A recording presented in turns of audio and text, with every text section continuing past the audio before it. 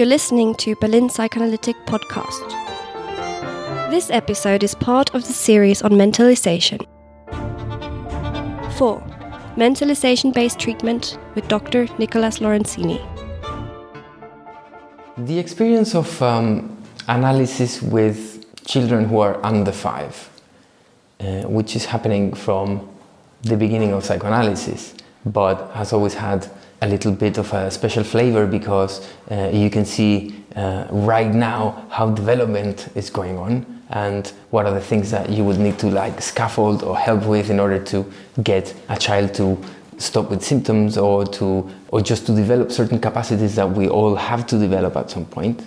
And also the experience of therapy or psychoanalysis with more severe personality disorders, for example, has been a source of inspiration for the theory of mentalizing. The theory of mentalizing, which I explained in another video, actually, apart from being a very interesting theory about how we develop this capacity of think about our own mental states and the mental states of other people, has been developed into a psychotherapy. As a kind of psychoanalytic psychotherapy called mentalization-based treatment. Mentalization-based treatment is a psychotherapy that started being used in people diagnosed with borderline personality disorder who are patients that might be really challenging to treat with psychotherapy on the one hand, for which there is no psychopharmacology that is actually effective, and is also a disorder or a group of disorders, we could say, that are really damaging for people in several ways. Basically, the two main characteristics of a borderline personality disordered person would be a lack of integration of their own identity, meaning that they would think about themselves things that are completely opposed, but just in a short span of time, and that would happen also with the people around them. So they will be oscillating between loving someone and hating the guts of that someone with almost no reason and in a short time.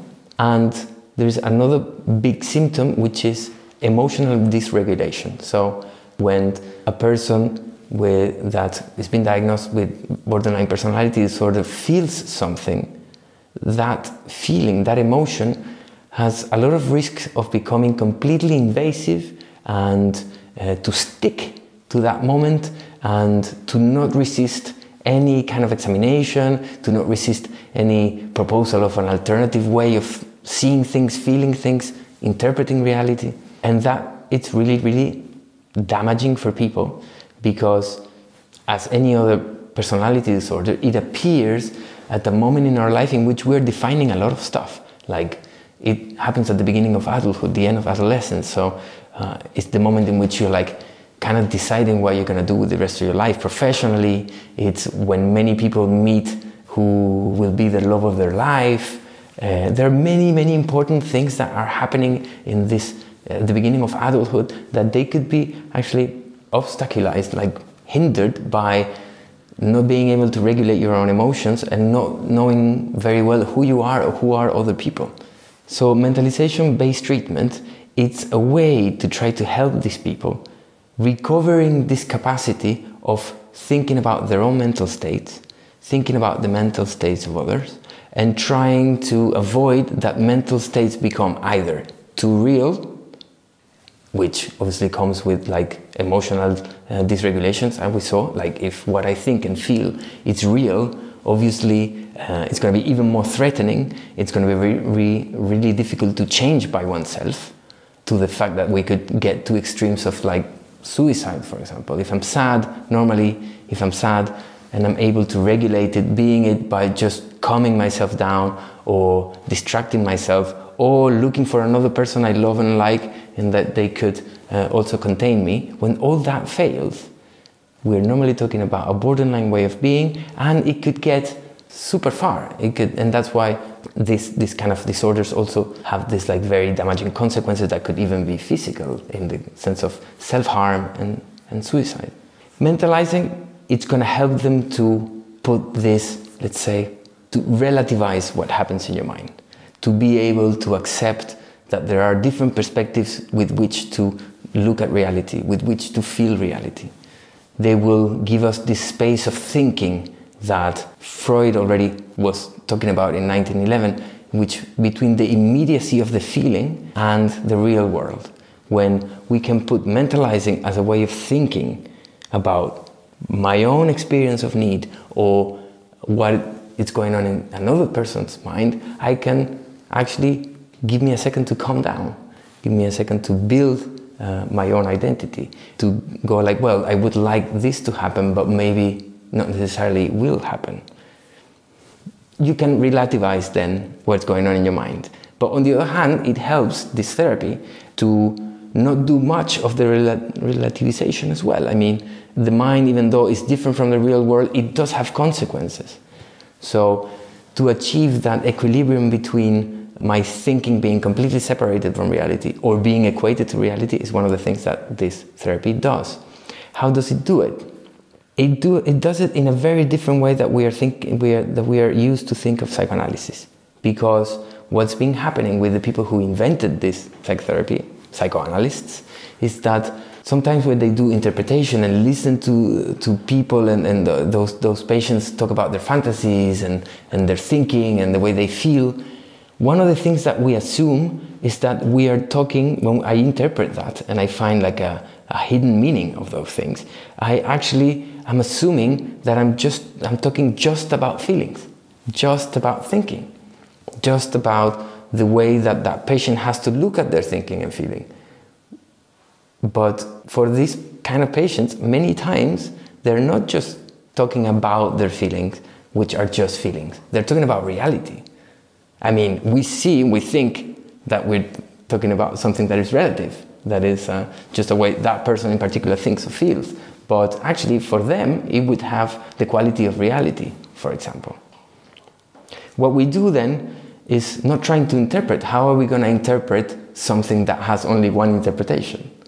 And that any other perspective would be resisted and impossible to treat. It's by slowly, very slowly, starting to analyze when was mentalization lost. I mean, mentalizing this capacity, every time one gets a bit of arousal or anxiety or even love, everything that has to do with an increase in feeling, in affect, we lose the capacity and we more or less, it happens to all of us, but especially to these patients, we lose the capacity of thinking or feeling about thoughts and feelings. So one of the things we do in psychotherapy, for example, is to try to keep emotions to a bearable level. In many cases, for example, when we treat people who are neurotic, as different from borderline, and where they talk about their impressions of their thinking and feeling and not necessarily about the reality of their thinking and feeling, we interpret, we find a hidden meaning, and if that person gets really emotional at that point, we let them be emotional. We let them work that through. We create for every therapy like a secure attachment environment in which people can feel those feelings. In the case of mentalization-based treatment, not necessarily. If the emotional arousal starts being too much, we're going to actually try to stop it and bring it down, because we don't want our patients to completely lose their capacity to treat thinking and feeling as just thinking and feeling. So how do we do that? First of all, just by understanding what's going on with that person and tell them that we understand them. And that is really important, because we're not going to try to offer a different interpretation, a different perspective about what they're thinking and feeling. We're just going to validate what they're thinking and feeling as their reality. And that normally brings anxiety and every kind of affect a bit down. But then after the affect is down, we're going to go to the moment in which the affect, the increase of affect, broke the capacity of mentalizing. And we're going to go there once we are easy with our patient and try to analyze and repeat that little moment in which that happened. That could have been something that the therapist said, something that they were remembering from their work, from the job, etc., etc. And we're going to go there and show them how it could have been different. And that's it. And that is going to be repeated and repeated and repeated and repeated. The most important thing for a mentalizing treatment is that we offer a secure place in which feelings can be felt, thoughts can be thought about, but secure enough in order not to lose their capacity to treat them only as thinking and feeling, which is a capacity that is easily lost in this kind of patients. This kind of therapy and the same rationale with obviously different techniques here and there is now being used for other different personality disorders, like for example narcissistic personality disorder, antisocial personality disorder, and other disorders that we were considering that they were quite severe, and they're still severe, but now we have a way to treat them, which is, it could be eating disorders, for example, psychopathy, for example, and also depression, especially when it's more severe. And in the work with families, the concept of mentalization treatment can be translated to school and teach children about empathy, and it's really useful in order to, for example, decrease violence in school and bullying, etc., etc. You just try to not teach people necessarily how to mentalize, but to open a space in which mentalizing, which is a capacity that is going to develop, it doesn't matter what happens, it's going to develop unless it's got an obstacle. What we have to do is just like take this obstacle off the road, this canal in which mentalization is going to be developing through.